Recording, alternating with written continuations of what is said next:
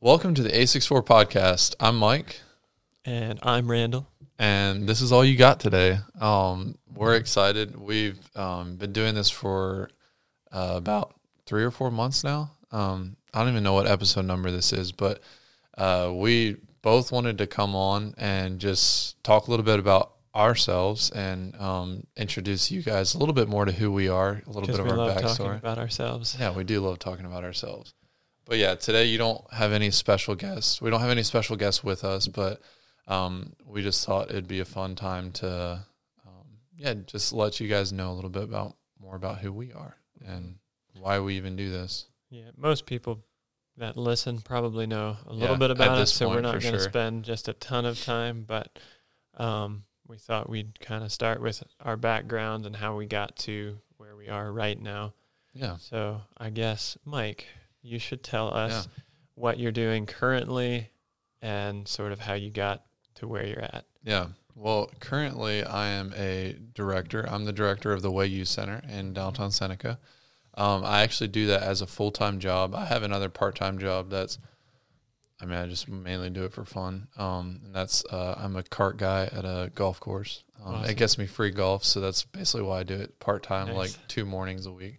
But yeah, my full-time job, my full-time passion would be definitely the Way Youth Center, and that's working with teens. And we have 4 interns, and my job is to manage their schedules and also my schedule. And we have 3 nights a week that we're over there at the youth center, and then we also partner with other organizations throughout the week. And I guess backstory to how that all came to be. We knew each other in high school. Yep. And I mean, ever since I moved down here, we knew each other. Mm-hmm. But I'd say, at least me personally, I've changed. I mean, we all changed since high school. So, I mean, everybody can say that. We hope. Yeah, at least that's kind of the plan, is that once you graduate, you grow up a little bit. But yeah, from high school till now, I don't think you could have sat me down in high school and said, like, this is what you're going to be doing in 5 or however many years it was since I graduated. 6 years now. It's wild. Okay. For you, it's been a little bit longer. I think I graduated in 14. So Oh, snap. So that's doing the math almost and 10 science. years. Yeah, 9. Holy cow.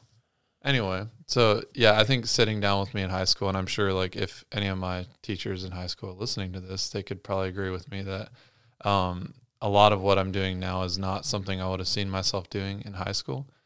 And I credit a lot of that to, mainly the move out to Phoenix. It was probably a year after high school. I worked for my parents at their restaurant, Diener's Kitchen, R.I.P. Diener's Kitchen. Yep.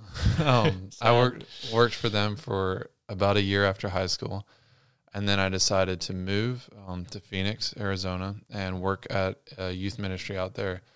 And originally, it was kind of I was just wanting to go out there for a lot of the same reasons a lot of kids do VS. It's to like go experience something, go do something different. I knew I wanted to live in the city. I thought for a long time it would be like Choice Books or something, because that's also a really popular route. Me too, actually. Really? Almost went to New York City with Choice Books. I almost went to New York, and I almost went to Houston with Choice Books. Both of those were like, I thought for sure that's what I was going to do.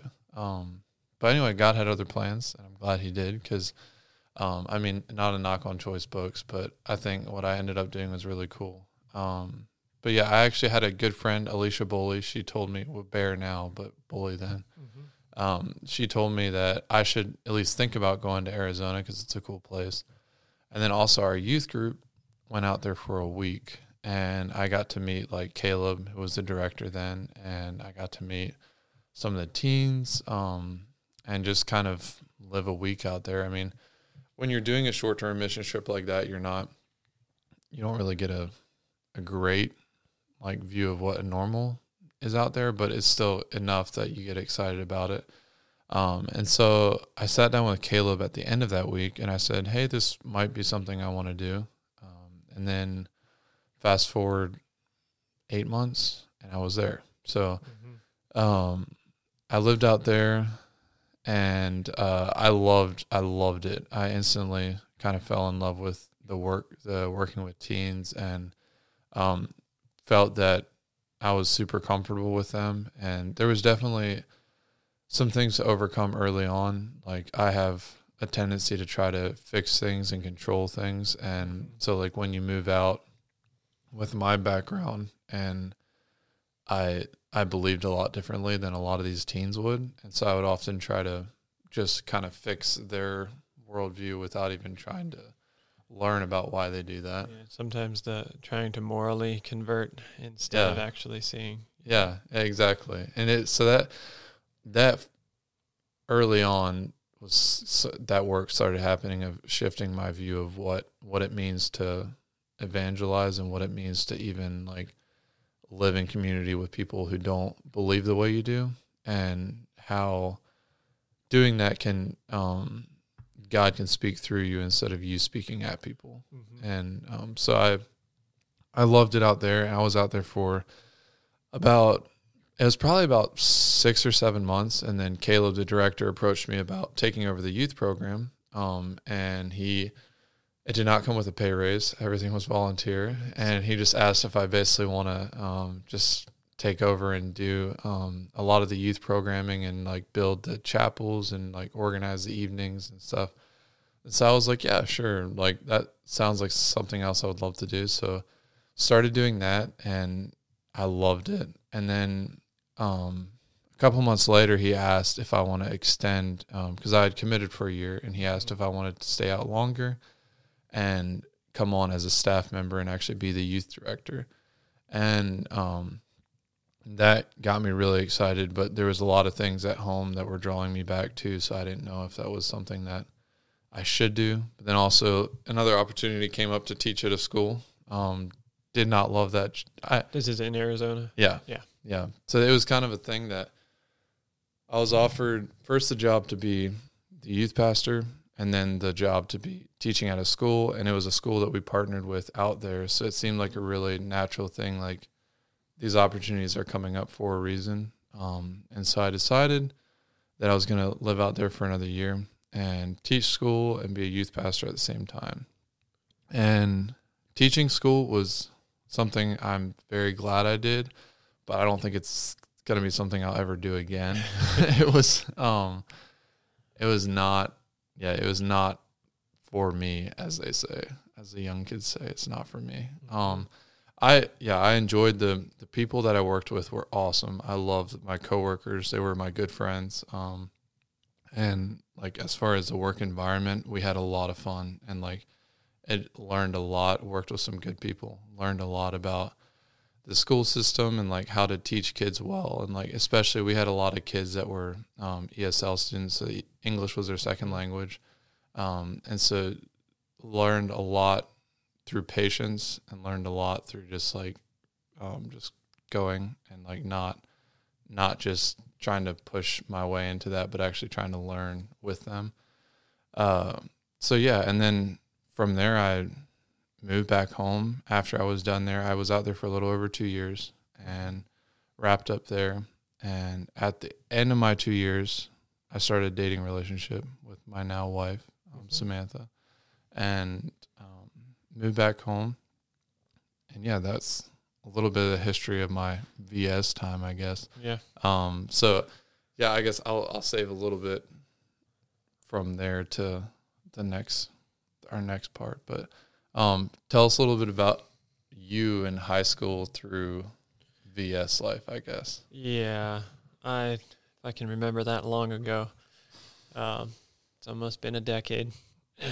But I think as far as the I don't know if you'd call it a missions perspective or like learning about VS work and me getting into it. It's definitely, I think, through family influence a lot. Maybe watching the way my parents have lived. But I know, especially when I was younger, and I still get the travel bug. Mm-hmm. But I think being a young guy who wanted some adventure in life, and I don't know, always looking for the the highs, the experiences. I would have grown up knowing a lot about Fair Play Camp. Had both of my dad was involved for 8 years, and some of my siblings were born while he was still at camp, and then 2 of my brothers were chiefs, but I wasn't all that interested in following that path because I kind of wanted to do my own thing. You know, you got to be original. And through that, and we actually, just having Davis on, I remember as a kid hearing Davis tell stories of when he was in Asia. He was on the EDGE program. I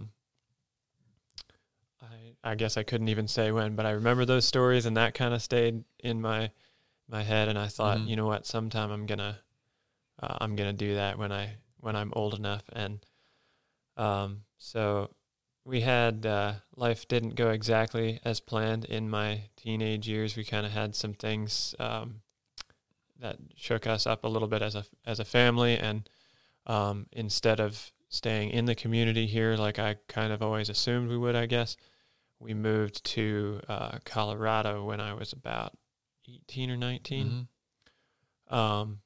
And I think some of those things, like watching the way my parents handled those things, is where I got interested in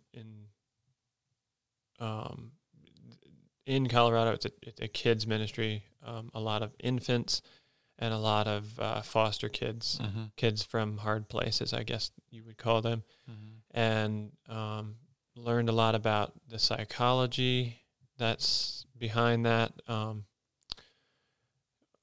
Just, you know, how that affects them developmentally, relationally, all the way through, and then what that looks like in adults sometimes who have gone through that as kids.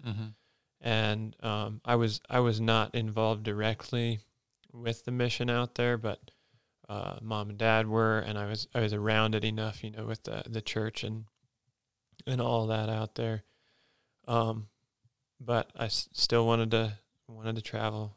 Ended up going on EDGE in was it 17, 18? I can hardly even remember. Yeah, I remember you going on EDGE. And I think that was really good for me, as always thinking the good life is out there somewhere, that you can go find it, and adventure is going to be while I was over there, I realized I guess some of what I had at home. Really enjoyed that time. It changes your perspective on the world like crazy when you start traveling into, I guess, what we would call third world countries. Yeah. I think it's good for an American to get outside of America and realize that not everybody lives like us. You start to see things in your culture that have affected you your whole life that you never realized were there because they've just been such a part of you. And you see the other ways people are living, and maybe not quite as materialistically. Yeah. It totally changes your view of the world. And through some of that, I started to thinking about who I want to become. I realized that a lot of the men in my life that I really respect, they had all gone to camp, and I know it's kind of a hard thing to be at the boys' camp, but for me, it was just seeing that, like most of the men in my life that I really respect did this and would encourage me to do it, so I guess I'll give it a try. And that process was hard. I've always kind of been one to, when circumstances are hard, I can just like put my head down and just kind of endure until it's over, like waiting for it to end. and tried that for a while, and it doesn't work too well at camp. It makes you and the group pretty miserable. Yeah. So I guess without getting into too much detail about all that, just kind of learning. Camp was really good for me, learning how to live a simple life. Yeah. Down trail, very few distractions. There's not a lot that's complicated about life at camp, but it's hard because you have to be the one to get excited and get 10 boys who are less than functional sometimes excited about everyday life. Yeah. And then through that, that's also kind of in the space of like kids that are from homes that might have been broken. A lot of them are either adopted or there's something there. Yeah. That causes that just maybe a lack of ability to form good relationships. Yeah. But yeah, me and Heather both had been in Asia together, and we had met before that, but we started dating in between the time I came back to the States and was at camp, and then we got married about 7 months after I left camp. Lived in Ohio for a little bit and ended up here. And I guess through that process, we were, it was kind of a familiar community to me, but one that I hadn't lived in for about 5 years. And we were looking for some way to get involved and get ourselves embedded in the community. Mm-hmm. And I guess that would have been, was that right around the time you took over the way, or had you been there a little while? Yeah, I think it would have been shortly after I took over. I would have been, you guys would have been there like the first, because you came around December, right? The first couple times? Yeah, we weren't there at the beginning of that year. And I would have taken over, I think, in August. Right. And so we were a few months after. It's, sometimes I have in my mind that you were actually the one that started the way, and I forget that it was another thing that came up with Davis there. It's like, oh yeah, that's been going on for a long time. It's just I wouldn't have been involved, and it's changed a little bit. But so we would have helped out at the way last year, and some things have changed with that.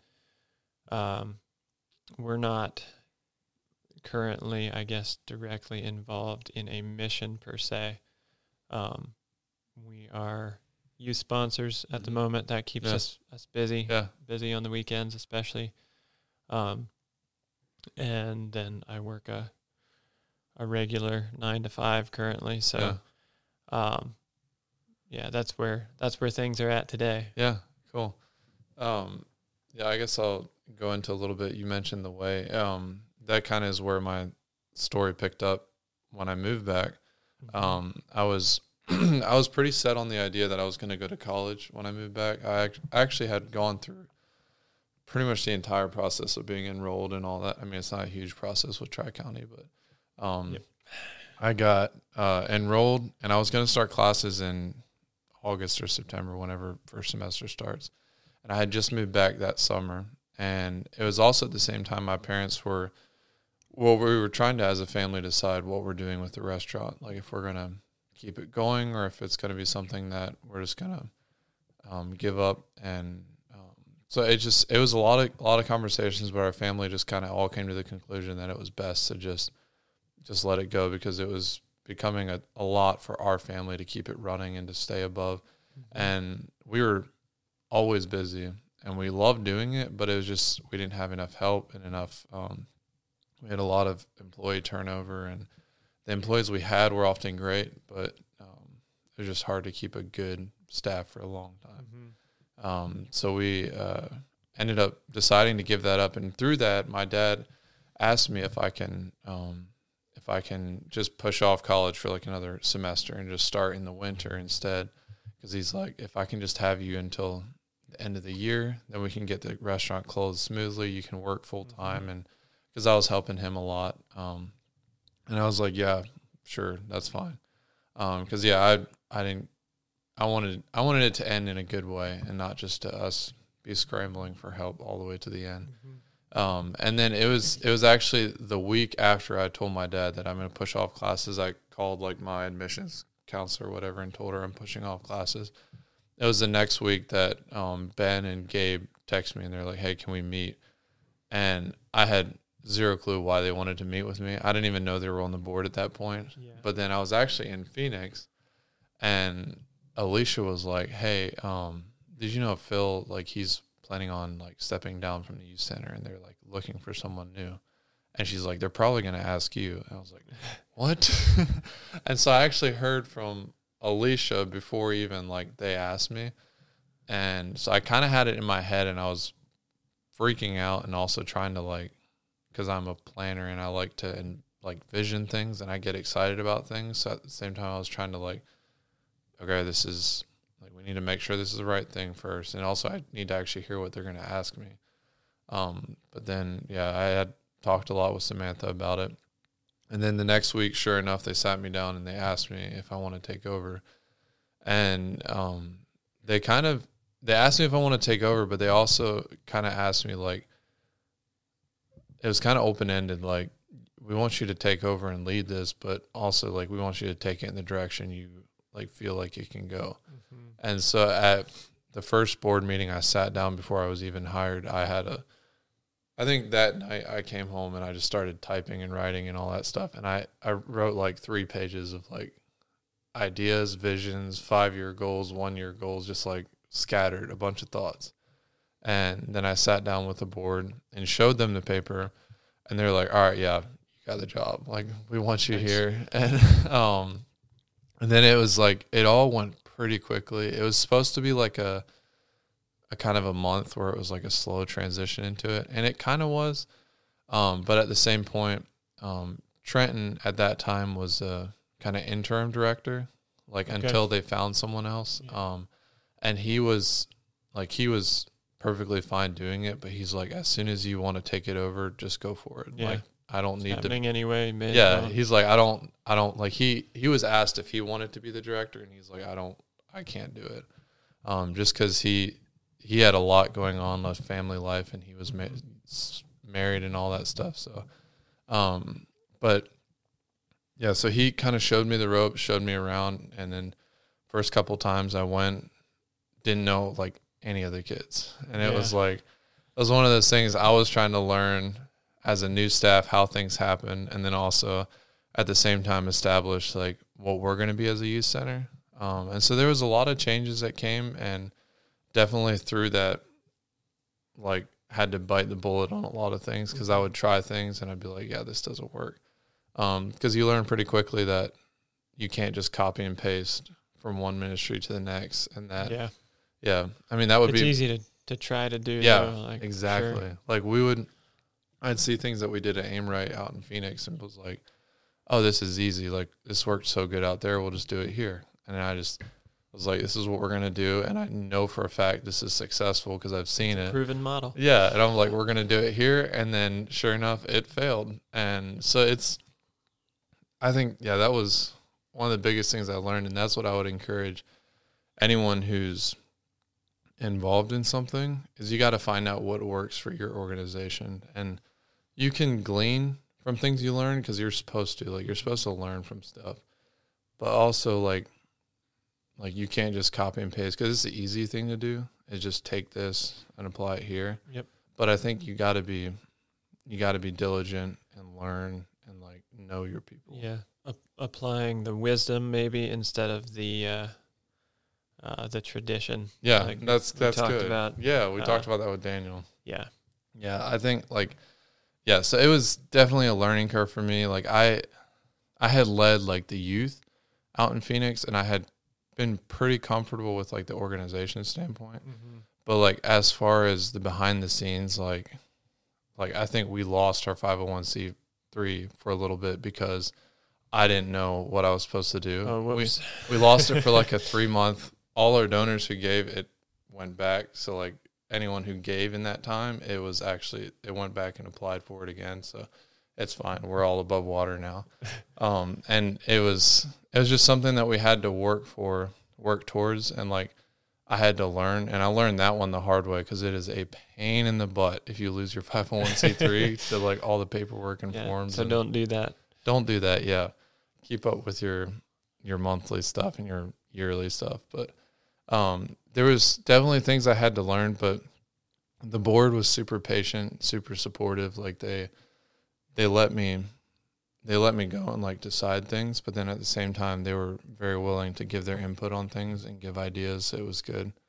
Yeah, and then fast forward to the beginning of this year where we decided as a board to go full time, and that was also a huge step, and to have interns and all that, and it's been really fun. It's been incredible to see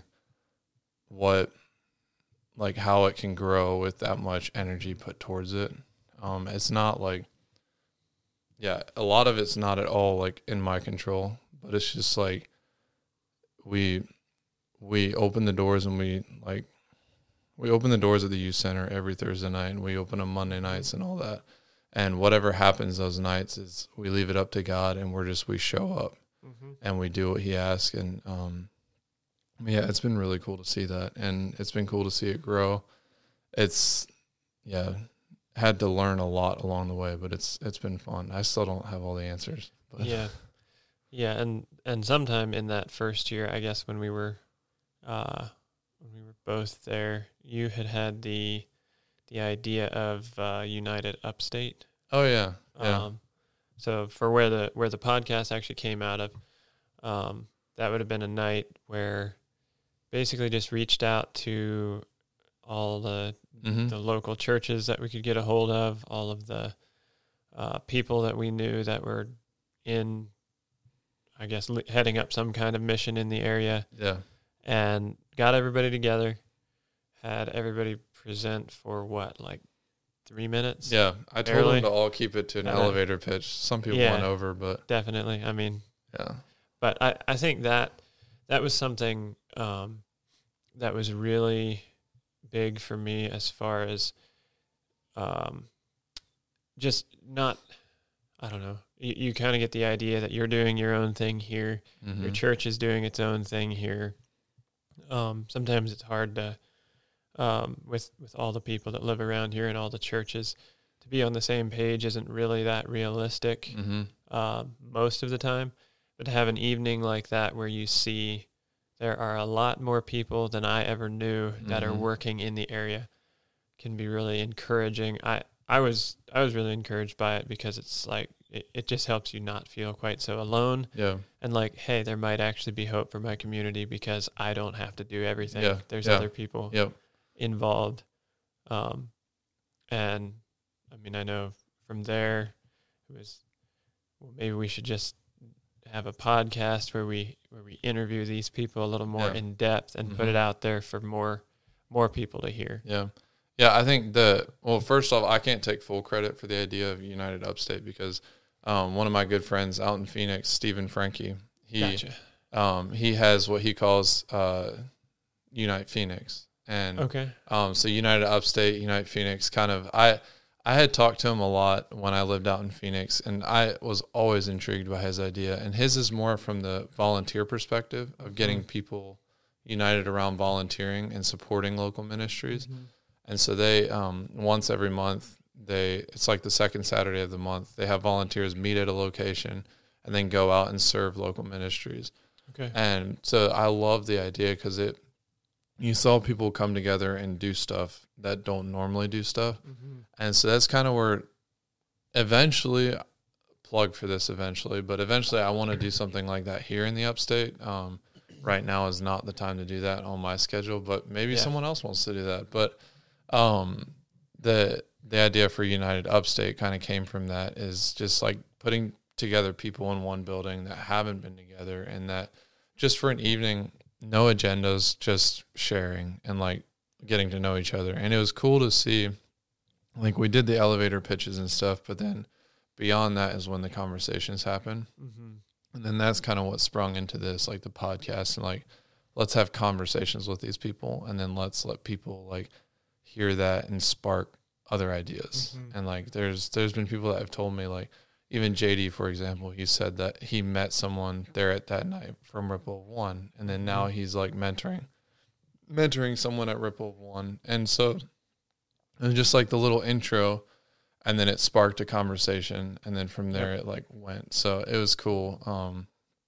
So yeah, that's kind of where the vision for this podcast came from. And I knew that me and Randall, we did a lot together when we were at the youth center together, and we enjoyed talking about various stuff. And then also like we both did the United Upstate and helped with that. And so it was just kind of a natural thing. When I asked you, I was like, do you want to do this with me? Why not? And at first we had no idea what we're doing, and we still don't really know what we're doing, but we're just kind of going with the flow. And I think like it's been fun. It's been fun for us because we both had the opportunity to see different sides of people, and I think that's the vision of what we had, is we want to show people what's happening, but then also like you're going to see a different side to your pastor. You're going to see a different side to that youth leader, like their story to like what drives them to do what they want to do. Yeah. Like for me, one of the things that's been interesting is talking to people, even like Vernon, and hearing how the coffee shop got started, how I guess even how God worked in all those situations, because they're from my perspective, like he started that when I was pretty young and very unaware of what was going on, and so there's these missions around, and these people that seem very well ingrained in the community, and somehow you just assume they've always been there, and that this is just the way the world is. Yeah. But to hear how they got there and the path that God led them on is always encouraging to me, even just for like, so where am I going to end up? I don't really know, but here's some steps that I can follow and know that God's going to lead me along the path that I'm on. Yeah. I think one of the highlights for me, like over the last couple months of interviewing people, is seeing the baby steps that they took out of faith, and then just seeing God multiply that step. Yeah. Like, comes to mind like Abby and like her, like with the Foothills Care Center. It was kind of a long, drawn out process for her, but it turned into a baby step. Like she had the opportunity to go do something, and then it just like boom, like multiplied. Yeah. And because it was an act of faith for her, and then she stepped out on it, and now she's very involved over there, and now she's doing a lot of other stuff too that she probably would have never done if she would have just stayed like content with where she was at, and like but instead following God's calling for her. Yeah. And then the same like for Abby Crooks and Lindsay at Fostering Faithfully, like they saw something, and they knew they weren't equipped for it. They were very clear about that. They're like, we don't really know what we're doing all the time. But they took that step, and they're like, this is what we know God wants us to do. And then they stepped out in faith, and then God's like multiplied it. And it's really cool to see. And then, I don't know.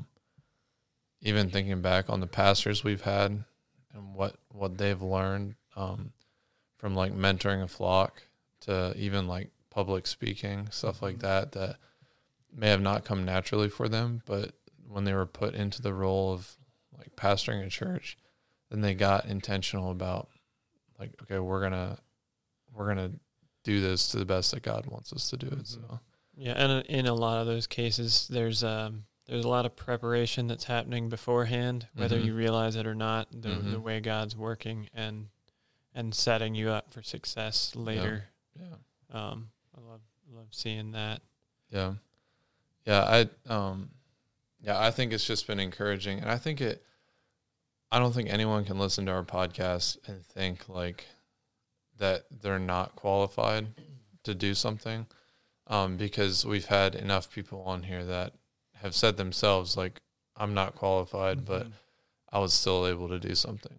And so I think really you have no excuses at this point, because we've had people on that have done awesome things and are not qualified. Like even, there's so many people. But then I think it's also been cool just to see God work in all of them, but then also to connect them to other people too, and like make connections here, make connections there, and like that's what we want to also bring to light, is that whenever you do start with something like this, like God's going to send people your way to help you and support you and connect you, and none of us are doing this alone. So yeah.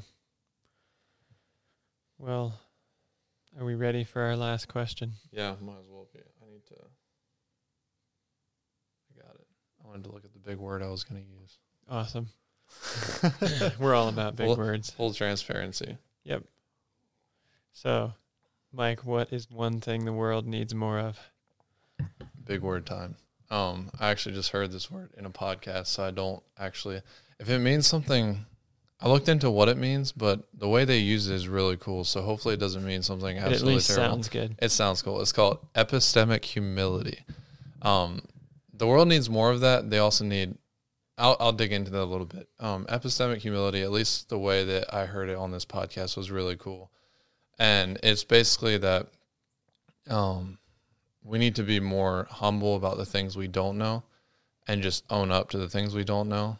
And whether that's theology, whether that's just real world knowledge, you see a lot of people, and I'm very guilty of this, that you get an idea stuck in your head and you want it to be true and you believe it to be true, so you'll fight till the day you die that it is true, instead of actually taking a step back and being humble enough to say, this might be wrong. And I think that ties into a lot of the character of like bullheadedness and stubbornness and even just like hostility, because when people think that they're right about everything, or even if they think they're dead right about one thing, it instantly, like, probably half of the U.S. population is the other way. Mm-hmm. So it puts you in a position that you're kind of pushing people away. And I think if people want to unite and be united believers in a united church, people need to be more humble about the things they believe and be more open to being wrong about stuff if they are wrong about stuff. And I'm not saying that you should just live your life thinking you're wrong about everything, because I think God teaches us things, and I think we're supposed to stand up for what we believe in. But don't be so bullheaded about it that you're making a fool out of yourself and you're making yourself not a good image bearer. So that's kind of what I think the world needs more of. Yeah. For me, I was just kind of thinking of the idea of, I think the world needs more Christians who live slow enough to get to know their neighbors and their community. Mm-hmm. I just, more and more, I'm realizing how much of a culture of panic sometimes we live in, where we're all very aware of the big issues in Washington that are going to ruin everything, and there's a lot of people in the world that, because we're trying to take in so much information and like things from far away that might affect our lives, and people far away that are always the enemy and, threatening us, we forget to just live the simple gospel and live in our communities and get to know our neighbors' names and I don't know, just do what we're called to do where we're at. It's easy to worry about the big picture, and I would venture to say that a lot of churches are so concerned with the big picture that they're doing almost nothing in their local community. And I believe that the way the church is supposed to work is everybody just does their job right where they're at. And as a body, first, like even starting as the individual and the family, as the individual and family does their job, the local church there is then doing their job. And from there, it's the church across the states and the world from our perspective. I feel like we could benefit a lot from just slowing down. Yeah. And just living where we're at. Yeah, that's so good. Yeah, I wholeheartedly agree. I love what you said, get to know your neighbor. Mm-hmm. I cannot remember where I heard that from recently. Was that on here that I heard that? I don't know. I don't think so. Okay, because I heard it from somewhere. It was either a podcast or something. They're like, how many people actually like know their neighbor or have met their neighbor? And that's a really good thought. Is like, yeah, it's something me and Heather are working on. We live in an interesting neighborhood of like most of the houses are kind of set back off the road, and you often have to walk through a gate if you want to get to a front door. But we've got most of the immediate neighbors. We've at least met them and know their names, and we always try to write it down when we do get another name so we can remember for the future. But I don't know. That's something that we've been trying to practice, and just I don't know. We've thought about setting up like a low country boil for everybody awesome. in the vicinity, and we've talked to a couple neighbors about it, and they're excited about it. I don't know. We'll see what happens, but just that idea of like that's what I want the church to be like. Mm-hmm. But it's kind of hard to do it yourself, and so we want to be like that, and we're gonna attempt it one way or the other, and we'll see how it goes. But because as individuals we make up the church. So if us as individuals, like you said, are doing our job and like doing what we can to be neighborly and to like work in the community around us, I think that multiplies in that. There's just a lot of lonely people out there, and it's actually not that hard to get to know people when you just talk to them. Yeah. Yeah. So, all right. Well, that was fun. I hope we didn't bore you with just us. And hopefully nobody exciting. Yeah. We didn't have anyone exciting on, but, I hope you guys continue to listen. Our guests that we have on they're awesome. I've been loving to get to know our guests. So, keep listening. Keep telling your friends, tell them to listen too, because they might learn some things too. So, we're excited to keep on doing this for you guys, and hopefully you learned a little bit more about us. And I guess we'll be here week in, week out, or at least sometimes we miss weeks, but we try to be here most weeks. Yep. So, anyway, all right. Well, that's a wrap.